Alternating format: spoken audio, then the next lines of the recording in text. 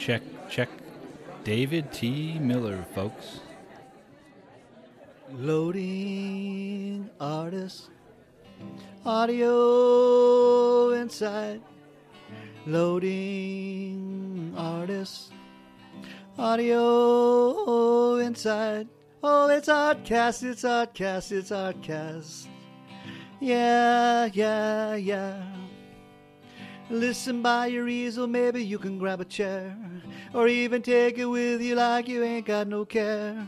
Loading artists, audio inside.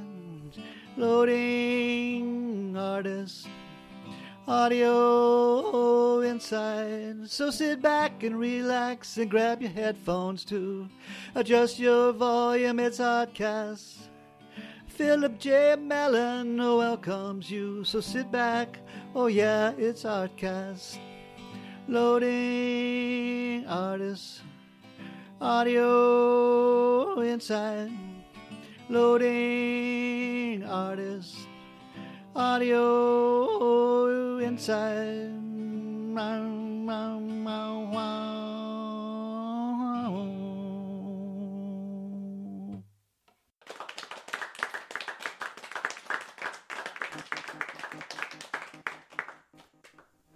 Hey, and welcome to Artcast. Be sure to check out the artist websites or artcast.com and check out the work and links. All right, let's get started. This episode's guest, New Bedford, Massachusetts-based artist Kate Frazer Rego. Kate shares how she got early support from family and art teachers growing up, and how it can help direct your path into adult life as an artist. She also shares a long list of inspirational figures from her artistic journey that weaves in and out of this whole interview. I feel this recording acts as a poem, which also features Kate reading her current artist statement, a truly rare moment. Thanks for joining us, and stick around for much more. Oh, and one more thing. There's a few swear words in this one. Just a heads up. Enjoy. So here we are. Welcome to Oddcast, Kate. Thank you, Phil. Thank you for having me. You're welcome. So where is your studio located? My studio, I am very, very fortunate, is in my house. Yeah. So I can walk to my studio in my pajamas in New Bedford, Massachusetts. Cool. Thanks. Nice little city. It's doing all right these days. It's doing pretty good. Nice. So I was wondering, like, what were some of your first experiences with making art, and when did you feel like you got serious about it? I was a very, very lucky kid in that, like, I can't recall a memory where, like, art wasn't a part of my day as a kid. Like, Yeah. my parents were very much all about, like, putting art materials in front of me, whether it was Play-Doh or Legos or Lincoln Logs or paint or crayons, and they were always there. So I was always making. But I guess I started, like, thinking more about art, like art in that larger sense, in middle school. But my middle school art experience wasn't that great. Yeah. I didn't feel very supported by my art teachers in middle school. Yeah. And then when I got to high school, I had this whole other idea about, like, the person I was going to be. And I was really lucky that I had a great high school art teacher that convinced me otherwise. So it wasn't until high school that I got really serious about art and decided that was, like, the path I wanted to take. Because initially I wanted to be an ER doctor. Oh, yeah? Wow. I don't know what I was thinking. But yeah, I had my high school ceramics teacher, Susan Brunette, was amazing. She was incredible. And I got really into ceramics, and she started talking to me about, like, you know, this is something that you can pursue. You can make in different ways. You can, like, think about this as, like, a career path. Just art in general, or the ceramics? Just both. Does that make sense? Like, Yeah. she was definitely like fostering my love of like ceramics and like sculpture and three-dimensional three-dimensional forms. But I was also taking at that point so many art classes. Yeah. That she actually like sat down with my mom, because my mom was like, you can't go to art school. You can't go to art school. You're gonna die starving in like a warehouse in Soho. And I'm like, oh, okay. So Miss Brunette sat my mom down and was like, no, that doesn't necessarily have to be the path that she takes. There are lots of things that she can do. Yeah. And so like once she convinced my mom, like I was in like Flint. Oh, wow. It was just art all the way from there. So yeah. Nice. Yeah. Now, that instructor, you said something, the ceramics instructor. Yeah. She said to you that, did she allude to that it would be function versus fashion, or? No. Or could be? Well, a lot of the ceramics that I was doing at that time were in no way functional. It was very much about like making these objects to go along with sculptures that I was making in my AP art class at that point. Okay. And I was making the most ridiculous work in high school. I made all these. I was like really into Joseph Cornell, so I was like making all of these shadow boxes, but they were like shadow boxes about like these different like feminists. So I had like a Margaret Sanger shadow box that had like birth control and a bathtub with babies flying out of it, and I had a piece that Miss Brunette helped me with where I had to cast my face, and I cast my face in like all these it was ceramic, it was clay, it was like all these white faces in this structure that I built. I don't even know. Wow.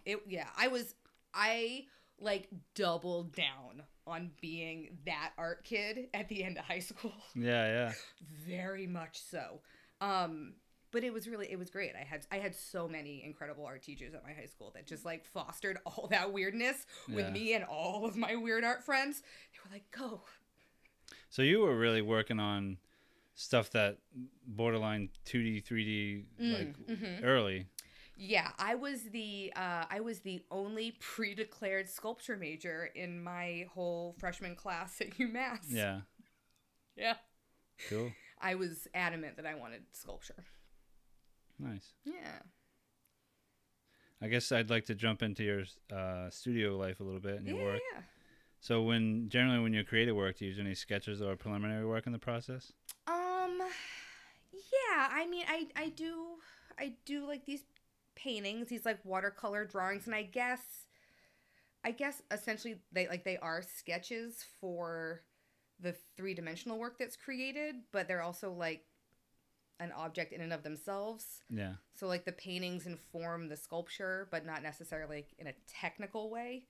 If I'm figuring out like technical stuff, then I'm usually like sketching like technical diagrams in my sketchbook. Yeah.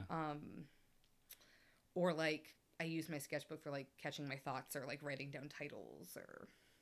Yeah, it's a good practice writing down just titles. Writing things. Yeah. That would be like where the main like writing and drawing comes from. Is the watercolors and the sketchbooks. Now, when you like, I'm trying to put this into words, but only because I've seen like some of the stuff you've posted on Instagram with the text and everything. Mm-hmm. Now, that those aren't necessarily sculptural in a way. Yeah. So, like, I'm curious how.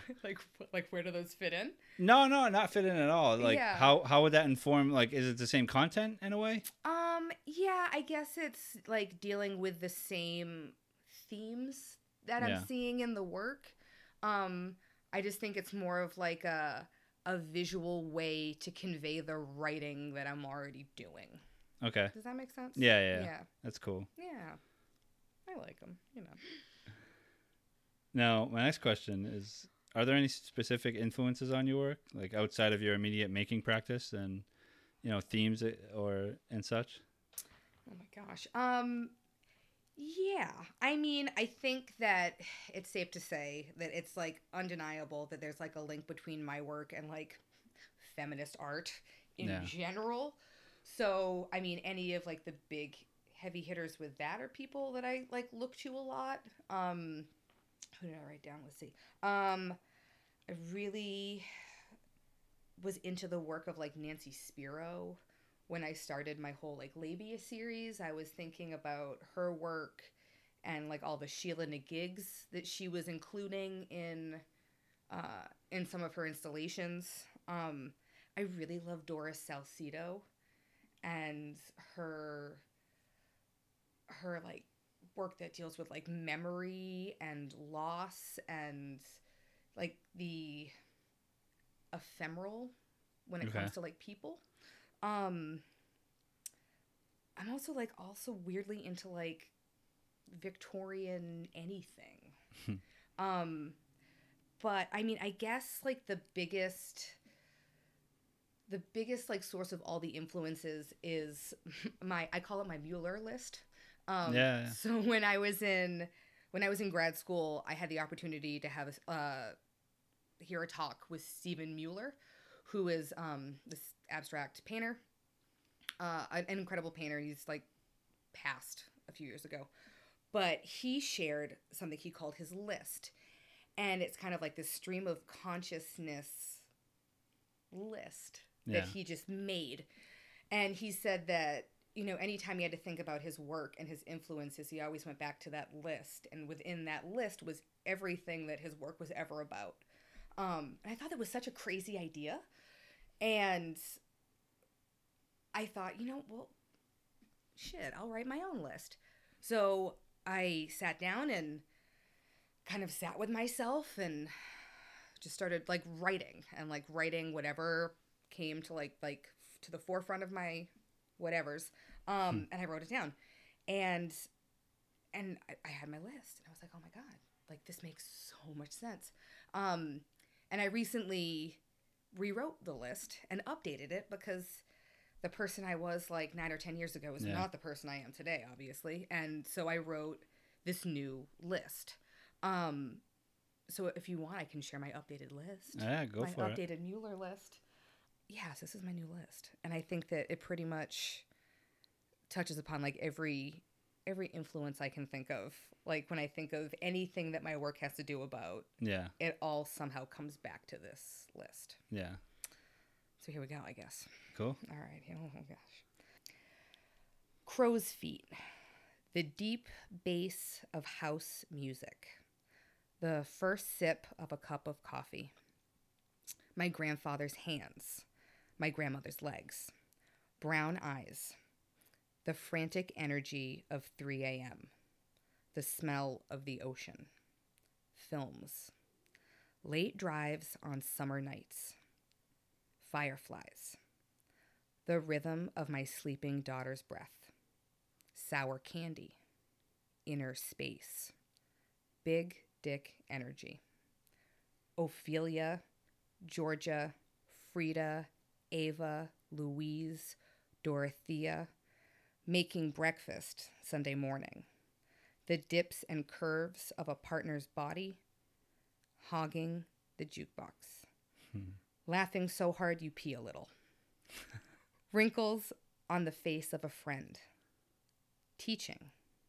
Southie slums. Ava and her 19 children. My grandmother's hair. Widow's walks. Mourning portraits. Genderfuck. Red lipstick. Swearing. Irreverence. Doing one better. Old photos. Older records. Summer breeze. The static buzz of that first touch. My daughter's smell. And that's my list. That's great. Thanks. Sure. Some of it's very visual and the other is sort of like nostalgic. I mean, would you feel? Yeah, I think that is very accurate. Nostalgic and what was the other word? The visual and visual and nostalgic. Yeah, I would agree. And it's reads like a poem to me too. Yeah, I figured you would think so. So predictable. No, yeah, I think it is very much like stream of consciousness, spoken word, like all of that. Yeah, I like it. It's as much as I will admit to writing poetry openly. Now, I guess going back to like sort of the process a little bit in your studio. Yeah. I'm curious, based on the materials that I know you use. Yeah. Do you have a favorite material or medium of the moment? I've been really into like making these like clay objects lately. Yeah. I've gotten really into it. So I've been messing around with like air dry clay, with paper clay. I'm now like getting into like polymer clay, like Sculpey. And I'm really enjoying it because it's so different from like the fabric and fiber work that I do. Yeah. That I feel like it's a nice contrast. I've also been doing some stuff with AstroTurf. Yeah. Which has been interesting. Now, you say the clays that you're using for some of the sculpture, are they going to be freestanding, or is this? Yeah, I think so. I think some of them might be on the wall, some of them might be on a shelf, some of them will be within the space in some way. So, yeah, I guess they'll be in different places throughout. Yeah. These clay pieces, do you plan on painting them, or how's that? Yeah. Oh, okay. Yeah. Now, will you make them flesh-like, or sort of like a trompe-l'oeil kind of like fool the eye, like what's going on? Or? No, I don't think trompe-l'oeil. No, I think the color palette will be similar to like the rest of the work, which is like really intense colors that are fantastical in their ridiculousness. Okay. How are painting and sculpture similar in your use of them, and how are they different as far as your ideas go? I think that they are similar in that, like, I look at them both as a vehicle to convey, I guess, the narrative or message I'm trying to convey. I think that they both hold equal importance in terms of, like, what I'm, like, speaking to the viewer. But I think that, and I might get some guff for this, being the sculptor that I am, I think that there's, like, power in the tangible object. Yeah. And I'm sure people are like, painting's a tangible object. I think that there's power in, like, the three-dimensional forms that inhabit our realized spaces. Yeah. I think that there's an element of illusion or, like, smoke and mirrors with painting that is wonderful, and I enjoy it. But I think that there's power to something being, like, in front of you that you can physically walk your body around and take in the moment. And I'm sure I'm now going to think of, like, several paintings that achieve that. So, wow, there we go. We can't. We talk about it all night. Right. You mention one thing, and then you think of a way to contradict it. Well, or something, yeah, exactly. It's the nature of it. It's like right? the endless battle between painters and the sculptors, right? Like your 2D work, let's call it, or your painting, whether it's watercolor and there's some text involved. Yeah. Now, could that be thought of as like a multimedia experience? Like, say, if in a show, like your sculpture with these text-based watercolor sort of paintings, like one, let's say we're a film, you get the actors and you get the sound, like what they're doing and the sound with it. Yeah. Could that be a similar thing with your work? Does that make sense? Yeah. I mean, I think that they're all like just gateways into like the world, Yeah. Like the world being this inner world that I've got going on up here. Yeah. They're just all different doorways you can take. Enjoy the ride. Okay. So this tends to be one of my favorite questions. Can you use 3 to 5 words to describe your work? Now, they don't have to make a phrase or sentence, or they could be individual, sort of, separate.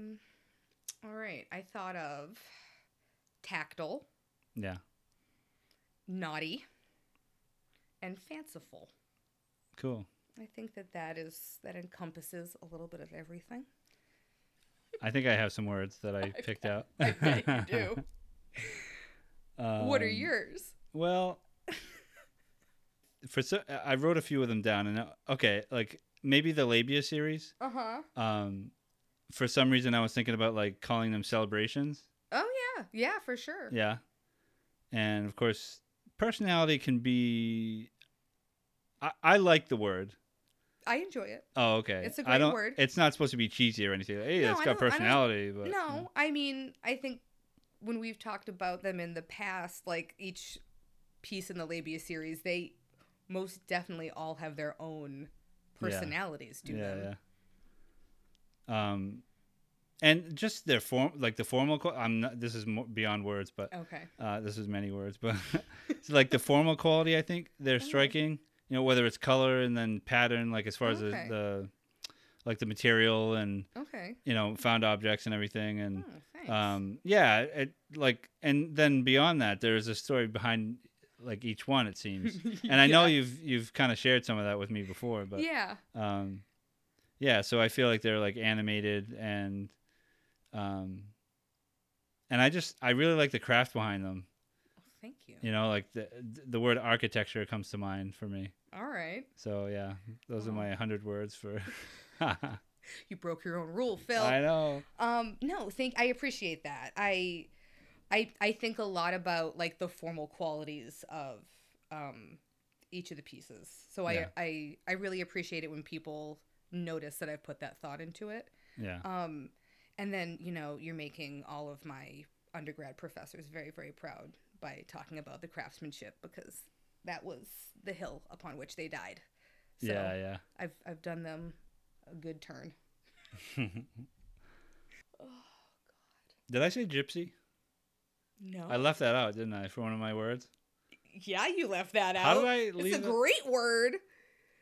I was actually listening to Cher today. Yeah, Gypsies, yeah. Tramps, and Thieves. It's one of the songs on my studio playlist. So Oh, nailed see it. that? There we go. Somehow I knew. It's a classic. You can't go wrong So with that song. when I say gypsy again, like how does that make? I mean, you seem to like it, but I mean, I think of like several different things when I hear the word gypsy. yeah, I mean, you have like the stereotypical like mystic, sage, seer. I get a little Stevie Nicks. I Yeah, get a little Romany, which I think is great. One of my favorite bands is Gogol Bordello, which uses a lot of like gypsy culture like in their music. okay, I think of World War II and like the persecution of the gypsies. yeah. Again, web theory. There you go. It's going He's off. everywhere. Yeah. So I guess I'd like to jump back to the studio process, Yeah. working processes.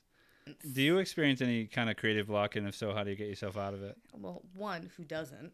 Yeah. Like, I would love to meet the artist that doesn't like run up against some kind of creative block in some way. I don't have any like super tricks that I do when creative block hits. I do a lot of sitting. Yeah. I like make myself sit in my studio and like, no, like you need to put your body in this space. Even if you're not doing anything, you're sitting in it. Yeah. I do, I'd say that I go into my mind palace and kind of like zone out. Like I talked about inner space in my Mueller list. I very much go into inner space. Like I take a nice little walk around. And then I think, a lot of people tease me about like my like web theory conversations, how I just like it's like from one tangent to the next. So I kind of like dig deep into my web theory and just like go down the rabbit hole. Yeah. And it takes me back out eventually somewhere. Do you ever sketch or write after something like that? I'll write down ideas. Sometimes I'll do that thing where I'm like completely zoned out and then I have a painting. Yeah. I try not to force it. Like I do a lot of sitting because eventually the mind palace helps me find my way back out. Yeah. Yeah. It could be a good question for you. Mm-hmm. Do you listen to any music while working, and if so, who or what? Oh my goodness. I listen to several different things in the studio. I think it depends on like my mood, I guess. Sometimes I do podcasts. I listen to a few of them. Right. Should I name them all? I mean, I think Top three. I think we top three. Top three would be, oh God, I'm gonna like upset somebody if I'm gonna do top four. Okay. So these days I listen to Last Podcast on the Left, which is a great true crime podcast. I love my true crime. I listen to Spooked, which is about paranormal and ghost stories. And then I listen to I Like Your Work by Miss Nice. Erica Hess. And then this little podcast I've heard of called Otcast. I listen to that occasionally. Oh. It's pretty good. You have to say that. I guess so now. But no, I mean, Well, like, thank that's you. really what I listen to, like, podcast-wise. But sometimes I will listen to, like, an instrumental playlist. So, like, there'll Yeah. be no words. But usually I have, like, my studio playlist on, which at this point is now, like, 9 hours long. Wow. Hey, That works, right? It has quite a variety Yeah. in it, but yeah, I enjoy it. I like to dance in my studio. No so- way. Yeah. That can't I be that love it. surprising. I don't know. No, yeah. I put myself in that, and I was like, yeah, I don't dance. Really? No, yeah. I do a lot of dancing and singing while I'm making work. Yeah. Yeah. Cool. Well, hey, you're enjoying yourself on many levels, right? You know, it's my church, so, you know. Yeah. So how about visual artists? Who are some of your favorites? Or I guess you can branch out if you'd like. Well, put it this way. There are too many to name. Okay. Put it that way. I am very, very fortunate in that I have an incredibly diverse network of a lot of really fucking talented people that I know. Yeah. Whether they're musicians or painters or sculptors or just makers. I know a lot of really, really, really talented people. And I feel like I wouldn't want to name them because I'm going to leave somebody out and I'm going to feel horrible about it afterwards. Yeah. But yeah, I mean, they know who they are and they're all really fucking talented. It's great. So way to go, guys. Maybe this one is a bit easier to handle. Mm-hmm. Which contemporary artist or from history would you have liked to have spoken with? This is a question that I ask my kids a lot at school. Yeah. Like, if you could have dinner with anyone living or dead, like, who would it be? Yeah. I think there are two people that I would want to sit down and have dinner with. I would want to sit down with Frida Kahlo. Yeah. And have dinner. I love her. And I think that she just had such an adventurous and incredible and nuanced life. Like, there were so many layers to who she was. Yeah. And I would also like to sit down with Lee Krasner and have a nice talk with her. Have a nice talk with her and Frida, because I am very intrigued by that idea of like the art power couple. Yeah. I am like very drawn to that idea. And I guess I just like I would love to talk with them about the dynamic and like what it is like to have to support the weight of that artistic genius. Yeah. Bullshit. Whether there's some truth to it or not, I mean, Diego Rivera and Jackson Pollock were obviously very, very, very talented men. But they made their ladies do a lot of emotional labor for them. And I would love to have a talk with them about it. Okay. Now, would this be a trio or this a one-on-one? Oh, we'd all have a nice, long dinner talk. Cool. How about this? Okay. Do you have an artist quote you would like to share? I do. This one was tough. I had to think about this one for a while. So the one that I thought kind of like crystallized, like ultimately like all my thinking, is a quote by Langston Hughes. Okay. And it goes, birthin' is hard and dyin' is mean. So try to get yourself a little lovin' in between. That's great. And I think ultimately that's the goal, right? All right. Sort of the essence Yeah, boiled down. like that journey is can be such an interesting and varied one. Yeah. We all have different paths to take, and yeah, I think there's some truth to it. Cool. Oh, I didn't ask you the most experimental thing you've done to a piece. Oh, that's all the good stories. No. How did I miss that? I don't know. I mean, I forgot about it too. Oh my God. The most experimental thing. All right. So in terms of the most experimental thing I've done, I have been fortunate that I have had like mentors and professors in my life that have like allowed me / pushed me in certain avenues where I could try out different media.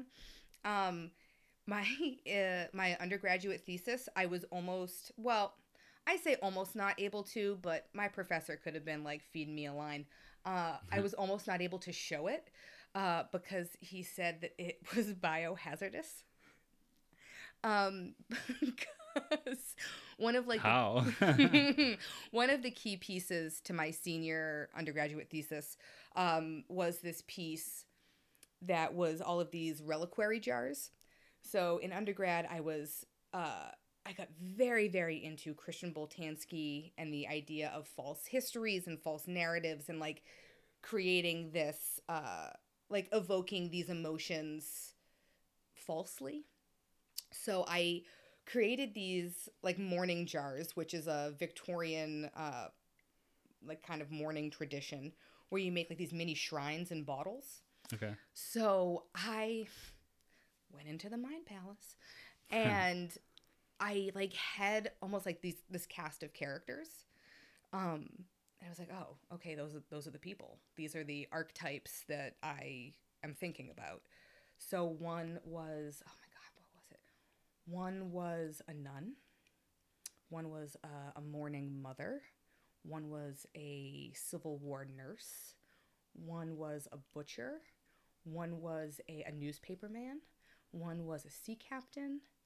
One was like an eccentric. One was, did I say politician already? No. A politician. That might have been it. There might have just been 8.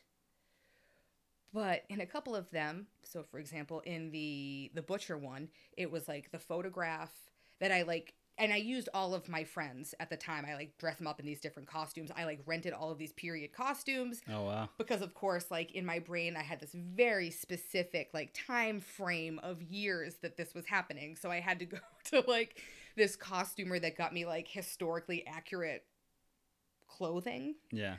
So I dressed everyone up in these outfits and I had them sit with like this camera that would mimic like old daguerreotypes. So I like took their photographs and then like mounted them on like this aged like cardstock so it looked like those old Victorian photos. Yeah. And then like filled these jars with this like ephemera and shit. So the butcher was like submerged in animal fat and bones.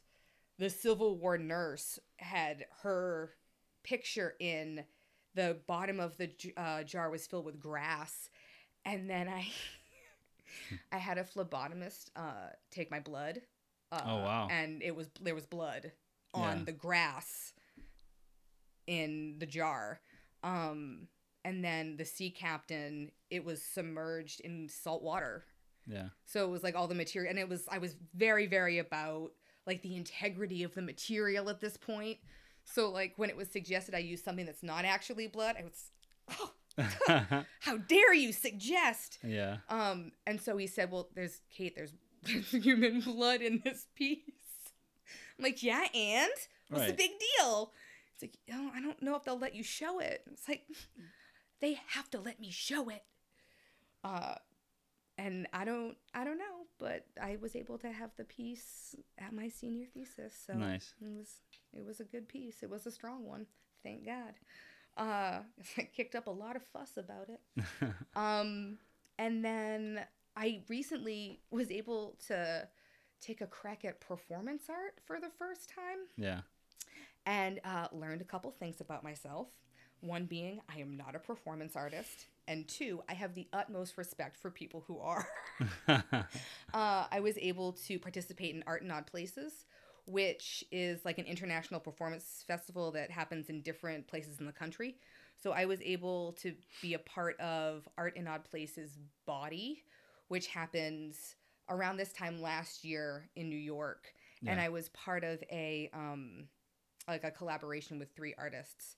And what did we call the piece? Oh my God. Don't Move. That's what it was. It was Don't Move, in parentheses, you're pretty when you don't move. And it was the whole idea about the female figure in like an urban landscape, and like the urban landscape being very masculine with its like, you know, high rises and very phallic skyscrapers and all of this stuff. So each of us brought a different aspect of our work. So one artist, Kat Cope, does like this body armor, and Kelly Savage works with paper, and she created this like bug dress of like roaches, and her work kind of deals with like infestation and like vermin, so like rats and like roaches, and like in this urban setting, which, you know, New York City. And then, you know, my work deals with like the female symbol and the female image and like art historical references. So I made this dress that I called bourgeois-ish, which was like my nod to Louise Bourgeois and like her booby suits that she would make. So, and I was also thinking about Ishtar, the fertility, the Mesopotamian fertility goddess, and I made this like booby dress that had all these like silicone breasts on it that were very reminiscent of almost like Marie Antoinette's breast cups that she made. Have you ever heard about those? That she, like, in Versailles, had someone cast her breasts and made them into teacups because she's that lady. And they're really beautiful and, like, very symmetrical, and I completely don't believe that her boobs look like that. Yeah. Fake news. But I like the breasts that I had cast were very reminiscent of that, like, very symmetrical boob shape. Yeah. And they were hollow, so they were all filled with these, like, strands of, like, these milky white beads, so that I essentially milked myself on the streets of New York City. Right. Yeah, I remember you telling me this before, but this is the first time for some listeners. Yeah. And what I found out was that I do not have the gumption even remotely to do that, because as I was walking to the place that I needed to do this performance at, a little girl asked me if I was ready for Halloween, and that 6-year-old can't killed my confidence. Oh, no. And I made it. It's so embarrassing. I like made it a block and a half, and I was like, I can't do this. I can't do this at all. She got in your head. Oh my God. It was something else. And so I like turned around to come back, and I was like, no, I can't do it. I got all the way here. I made this thing. Fuck it. So I like found a street corner, and I did it, and I performed the dress. Yes. And I like videotaped myself. So I can technically say that for about 5 whole minutes, I did a performance in New York City. Right. And God damn it, I'll take it. But it was an incredible experience, and I was like so thankful to be involved in it, and I got to be in like the gallery show at West Beth Gallery that coincided with the performance. And so that was really cool. But there's no fucking way I'll ever do that again. No chance. Yeah. How do you feel about like assemblage? Do you like, when I think of assemblage, I think of like hard edges and more like maybe traditionally or just like more common, that there's less fabric involved, but I could be wrong. I mean, I'm basically a painter, you know, by trade, if you will. Yeah. So. And whereas they're with you, they tend to be more soft sculpture, would you say? Yeah, no, I would agree. I think that, like, when I think of assemblage, I think of it more as, like, this very big umbrella term, and then it kind of, like, filters down under it. I mean, a lot of the assemblage I think of, like, is, like, ephemeral and fiber-related. So, I mean, I think both. I think it, like, they're both totally appropriate. I think it's the artists you're looking at, if they're more like painterly leaning or if they're more like sculpturally leaning. I think of think about I mean, when I think of like Tracy Emin's bed, like to me that's assemblage. Like there's so much stuff and ephemera like shoved into that space, like that environment, and so much of that is fiber. I mean, it's like bed sheets and clothes. But even like some of the trash is still fiber. Technically, it's paper. So I mean, I guess like yes and like it's all there. Yeah. Hit the mics. Yeah. That's cool. So it's really rich, and it's obviously can be like once you try to dissect it, it just gets bigger and bigger. It's just web theory. The web. Yeah, it's all interconnected.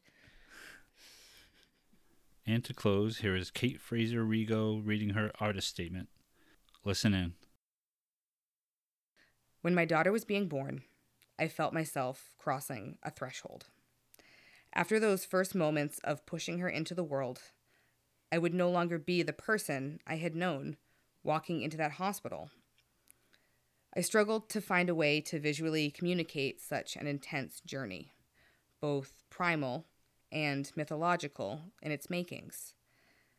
The female identity in art is often stagnant and binary, portrayed as objects of sexual desire, the mother, the tragic heroine, the virgin, the whore. I knew that there were so many other more nuanced stories to tell. I started using the vulva as a framework upon which many different stories are hung. From this exploration sprang forth the Labia series. Some funny, some twisted, some dark and mournful, and certainly always pushing the narrative of the complex female identifying experience. My newer pieces of work, while related to the Labia series in its connection to the body, goes on to explore ideas of aging, the passage of time, relationships, and intimate interface. Watching the face of a lover, partner, or friend soften, morph, and change over time. Will I still look at my lover the same way at 60 as I did at 30? What are the stories our bodies tell when our voices are silent? Through my process of manipulating the fiber forms and found objects, I'm continuing to ask these questions, push the narrative, and hopefully find some answers.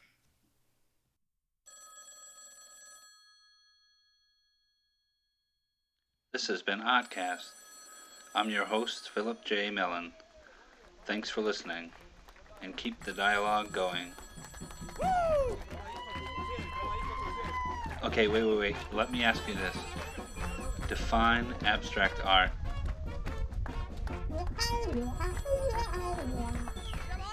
Oh, come on. Okay, here's a better one. What does this painting mean?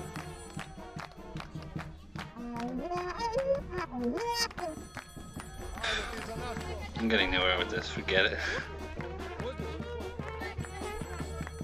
Artcast home is ahtcast.com. Thanks again.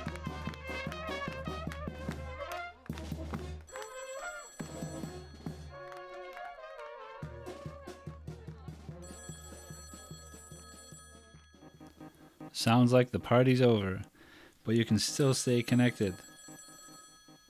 For audio, Artcast is on iTunes, SoundCloud, Spotify, and Stitcher. Social, Artcast is on Instagram, Facebook, Twitter, and Tumblr. And let's not forget about Instagram.